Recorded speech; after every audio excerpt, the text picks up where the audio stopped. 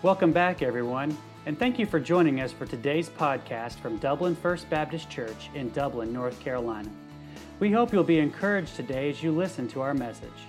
For more information, please visit our website at www.dublinfbc.org. That's www.dublinfbc.org. Now let's join the congregation of Dublin First Baptist as we listen to the preaching of God's Word.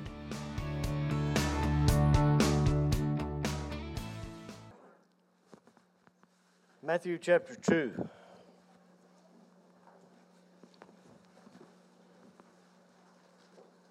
Gatherings and gifts.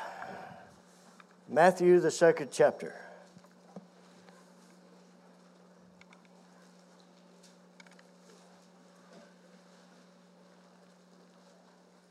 Are you there? Okay. Just checking. Matthew, the second chapter. Let's bow in prayer, please. Our Father, we thank you for what our ears have heard and what our heart has experienced already by being together in this place. And gracious Father, this morning, we ask that God the Holy Spirit will translate all that we have heard, all that we have experienced, and take it with the Word of God and translate it into a time of worship, praise, and joyous celebration around the living Lord Jesus. May our hearts be open and receptive, and grant, Holy Father, today that as your people we might leave here more like Jesus than when we entered. Thank you for Dublin First Baptist. I pray for their search team and ask that you will impart wisdom and direction and patience. I lift to you this body and ask that you would grant unto them the same, and that in your own time you will bring together pastor and people, that the gracious work and the good work of this church might continue until Jesus comes.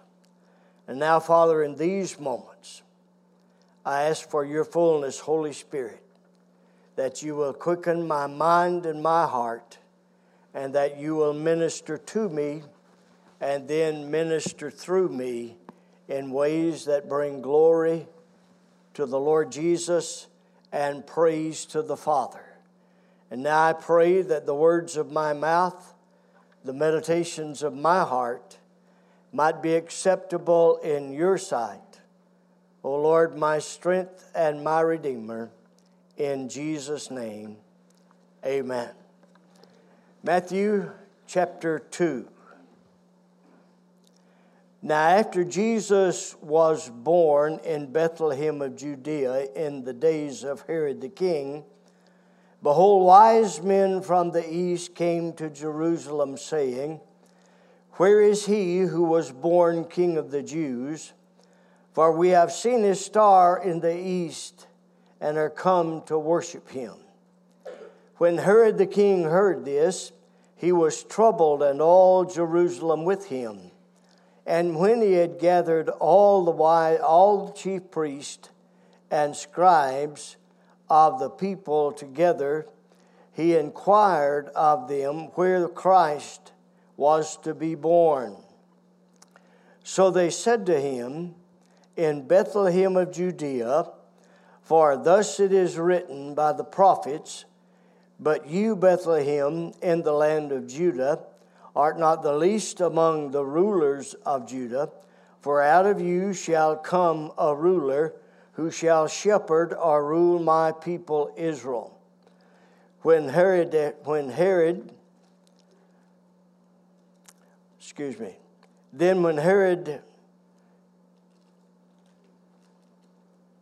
had secretly called the wise men, determined from the time that they had approached him, Then he sent them to Bethlehem and said, Go and search diligently or carefully for the young child, and when you have found him, bring me word, so I may come and worship him.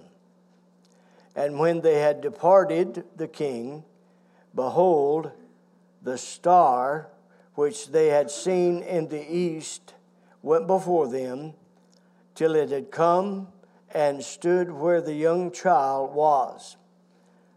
And when they saw the star, they rejoiced with exceeding great joy. And they came unto the house where the young child was, and Mary his mother, and they fell down and worshipped him. And when they had opened their treasures, they presented gifts to him, gold, frankincense, and myrrh. And being divinely warned in a dream, that they should not return to Herod, they sojourned or departed to their own country in another way. I apologize for my reading. I have a torn retina, and sometimes my words run together. Long, long ago, a Persian ruler who loved his people and cared for them desired to know about their hardships and their life situations, would go out among the people. Oftentimes he would dress as a worker and would just spend the time with them, seeing how they lived. Oftentimes he would even dress as a beggar. On one particular occasion, he dressed as a beggar and went to one man's home who lived in a dark cellar. He ate his coarse food and spent time spreading joy, speaking cheerful words, and departed. The poor man who lived in the cellar didn't know that he was his ruler. After a few days, the king went back dressed as a king, identified himself, and thought surely that this man would request something, a favor, a gift, something from him. But the poor man said, To others you have given your rich gifts, but to me you have brought cheer and joy. You have eaten my coarse food. You have given me yourself. Now, in reality, folks, that is exactly what Matthew chapter 2 is all about. The Lord Jesus giving himself. In Matthew chapter 1, verses 18 through 25, you have the miracle of Jesus' birth, you have the method of his birth, and you have the message of his birth. I am told that there are 4 prophecies in Matthew chapter 2 that are fulfilled when Jesus is born. This morning in these verses, I want us to notice the gathering and the gifts. Now, first of all, we're going to look at the gathering in the first 10 verses of Matthew chapter 2. The gatherings. Probably there are more gatherings at this season of the year than any other time with, and this breaks my heart, there are more gatherings at this time of year, with the exception probably of the Super Bowl. I was riding down here this morning, and that dawned on me. And that is a shame, but it is probably true. Christmas gatherings have become tradition. Is that right? We gather with family. We gather for fellowship. We gather for food. They're office gatherings. There are all sorts of gatherings. I find it strange that people gather at this season of the year for celebrations around Christmas who cannot say Merry Christmas. They say Happy Holidays. Isn't that strange? They have a Christmas party, but they can't say Merry Christmas. I find that to be very strange. But two things about the gathering I want you to see. The first, I want you to notice the people at this gathering.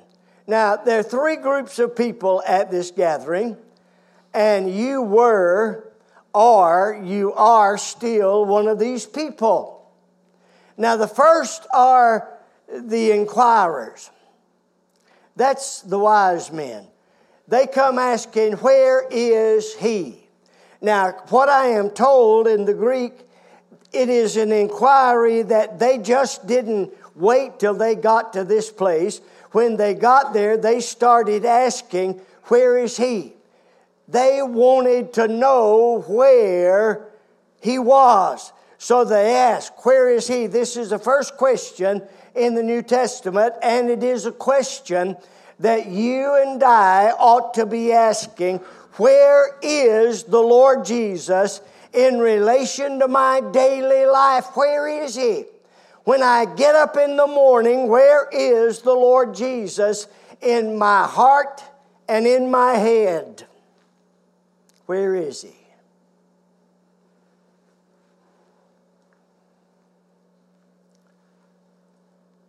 These are the wise men.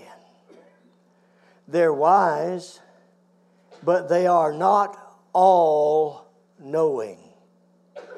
Have you ever been around someone that knew everything? Not fun to deal with those folks, is it?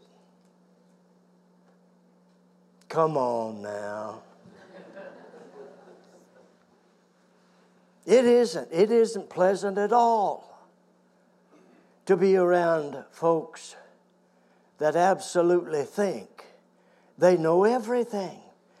These men are wise, but they're not all-knowing. However, they know enough to know that where they are is not where they desire to be. Right? You aren't smart if you don't know that much. And you aren't smart if you don't know enough to ask the question of where is he? I heard about a lady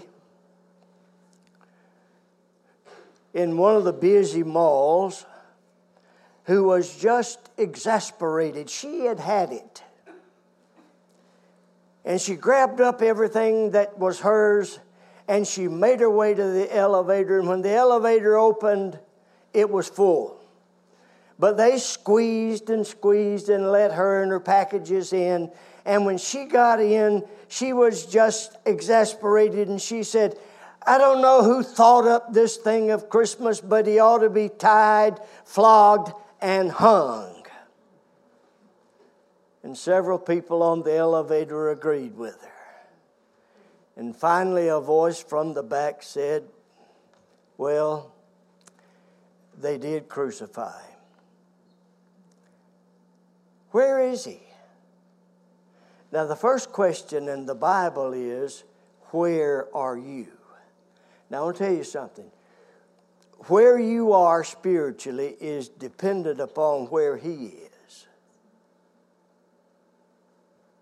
I'm not trying to be cute, But where you are spiritually depends upon where He is. So the first group are the inquirers. Where is He? The second group of people are the informed. That's the chief priests and the scribes. They know, verse 4, they know. They have the answer. The king calls them, immediately they're able to give a response. They don't need time to pray, to fast, or do any research. They immediately have an answer. Do you and I have an answer for the hope that is within us? I don't want to upset you today, but listen, folks. If I'm talking to college kids today that haven't been brought up in church, and I'm talking to them, and I say to them, the Bible says, what are they going to say to me? They're going to say to me, I don't care what the Bible says.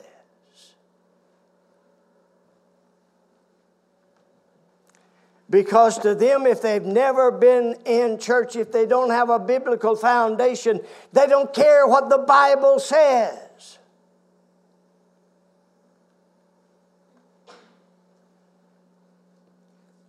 And you and I have to have an answer. So you best be praying for Jason.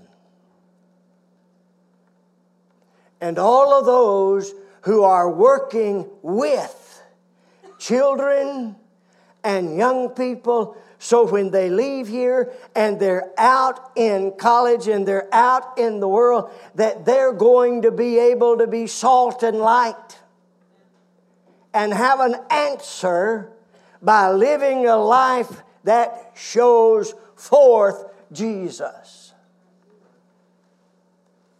The informed. The third group of people at this gathering is the indignant. That's Herod. When Herod heard this, Herod and all Jerusalem is troubled. Why? You see, Herod was appointed governor. He did some good stuff, and then he drove the enemy out, and he goes to Rome, and he is appointed king of the Jews. He's not a Jew. He's an Edomite. But he's appointed king. And he cannot tolerate a threat to his throne. Herod killed 2 of his own sons, had one of his own wives, his favorite wife, executed. One said you were better off being Herod's sow than his son. He is a murderous tyrant. He couldn't tolerate a threat to his throne. And here he is, pretending he is indignant. That's the people at the gathering. Now, the second thing about this gathering is the purpose of the gathering. All 3 of these groups have a purpose at the gathering. Look first, the purpose of the inquiries is directions for worship. What do they say? We have seen his star in the east and are come to worship him. Every one of those words is important. We've seen his star in the east and are come to worship him. I don't know how far they traveled. Some said they traveled, that the distance was between 6 weeks and 2 years. Now that's based upon what? Herod, having executed all the males in Jerusalem 2 years and under. I think it probably took them around 18 months to get from where they were to where Jesus was.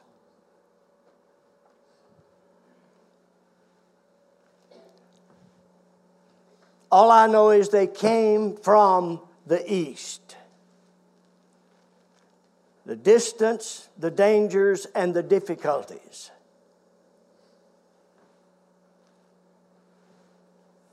They come. Some effort is involved.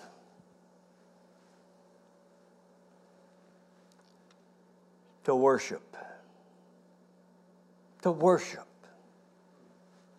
That is to bow before, to kiss, to humble themselves. Now we say these are kings, magi. We don't know. We don't know how many they were, do we? Because of the gifts, we accept the traditional 3. There may have been a dozen or more. We don't really know how many there were.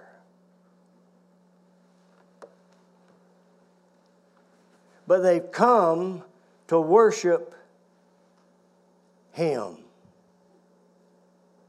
Him. Not Mary, not the gold, not the glitter, but they've come to worship Him. The inquirer's purpose is directions for worship. Secondly, the informed's purpose is to display their wisdom. You see, they know the answer. They have the answer ready. But having the answer, they didn't travel the 5 to 7 miles to see for themselves. Would you not think that having such knowledge and these men coming and inquiring about it would prompt them going to see for themselves? But no, they do nothing with the knowledge. Just display their wisdom. Now, the indignant's purpose is to destroy the worshiped. That's what Herod's intention is. His intention is to kill Jesus. That's it. That's it. His intention is to kill Jesus. He cannot tolerate the very thought of a rival to his throne. So that's the gathering, the people and the purpose. Can someone please get me a drink of water? Is it overly hot in here? I'm asking because I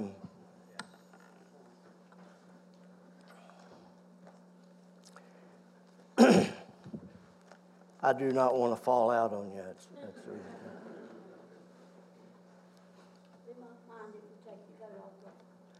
I'm about to do that. It's been a long time since I have. It's been a long time since I have preached without my coat, but I'm about to preach without my coat. The second thing I want you to notice is the gift, the gifts. Now, when you and I buy a gift, we usually buy that gift for the person and for the personality of that person, don't we? I mean, if I buy something for my wife, I try to match what I'm buying for her and her personality. Isn't that what we usually try to do? I mean, men that are married usually try to buy something for their wife that, one or two things. Either she's going to like it or she's going to fake it and then take it back without your knowledge. You know, it's going to be that way, one way or the other. Thank you, my brother. It's going to be one way or the other. Okay. I heard about one man who gave his wife a set of snow tires for Christmas. One lady had in her stocking a gift certificate for a flu shot. One lady gave her husband a burial plot. Now, all of those things are quite practical, aren't they?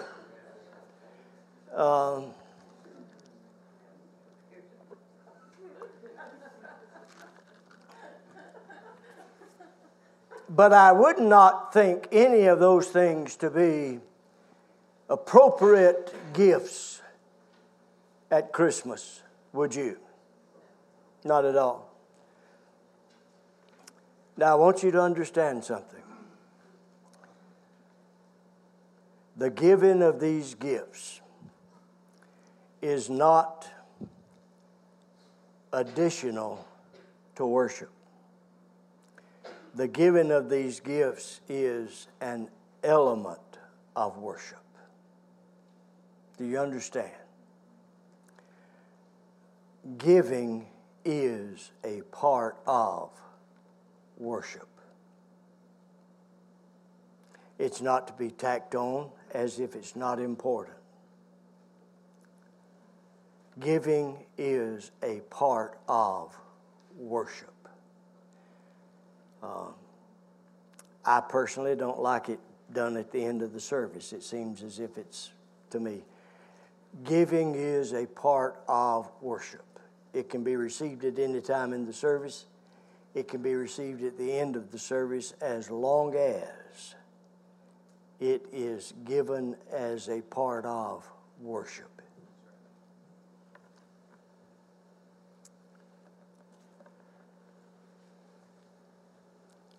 These men had no problem in giving their gift because they had already given themselves. When we give ourselves, we can then give our gifts. It is very difficult to give our gifts when we have not given ourselves. Now, these gifts are literal, but they are also symbolic. And you've heard this. This is nothing new, but I want to refresh your memory. There's, first of all, a gift for sovereignty in verse 11. That is gold. That is gift for a king. Jesus was born a king, not to become a king. He is born King of the Jews. Jesus never, ever, never, ever placed aside His deity. He was God Almighty when He was born. Say amen. He never ceased being God. I don't understand that.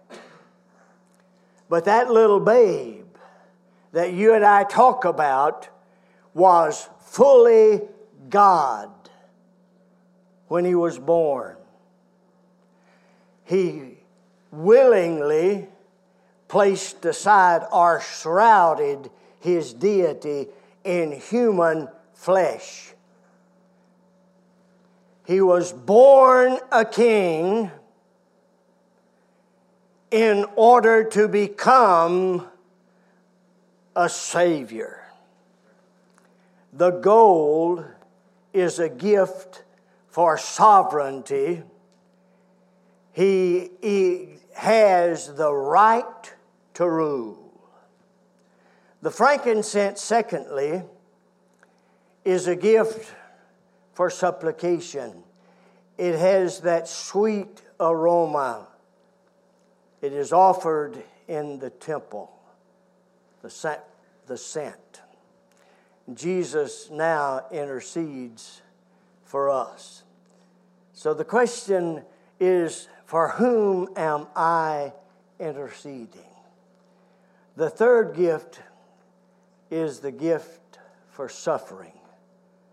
That's myrrh. It's connected with Jesus twice. At his burial, they used 100 pounds of myrrh on his body. It's used for embalming.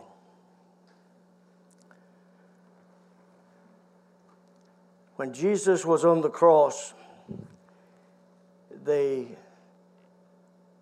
put wine mixed with myrrh on a sponge and offered it to him, and he refused.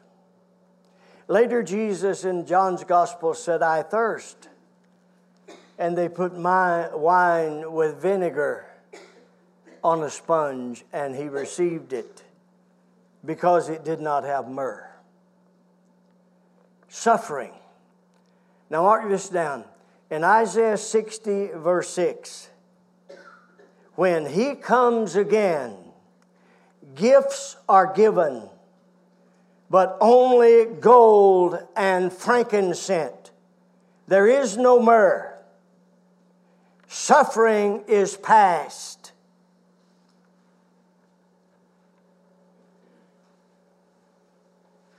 The babe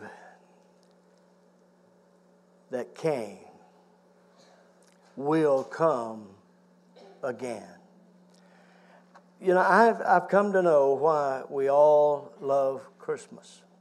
You know why? Everybody loves a baby, don't we? Men even love a baby until it comes time to change it.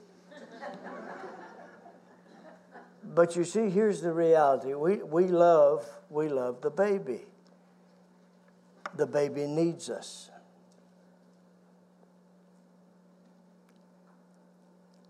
We control the baby. We hold the baby. We rock the baby. We feed the baby. The baby needs us. Therefore, we like the baby Jesus. But hear this morning. That baby Jesus is the same Jesus that conquered death, came forth after he was beaten, bruised, bled, paid the full price for our sin, rolled the stone away, resurrected. That's the same Jesus that controls.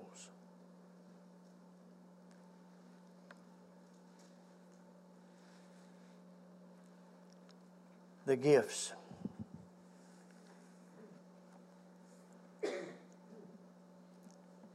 Time has passed from Matthew 1 to Matthew 2. You all know that. The wise men come to a house. Time has passed.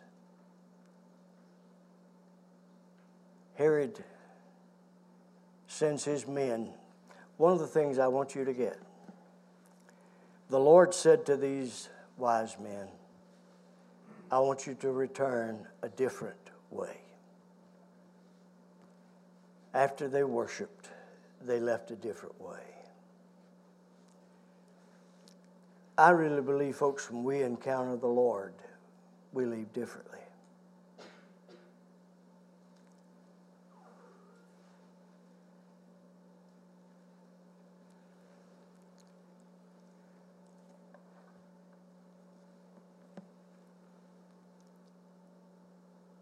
And because of that, Herod demonstrated what was in his heart by the slaughter of these male children, 2 years and under. What's in my heart? What's in your heart this morning? Is it worship? What's really there?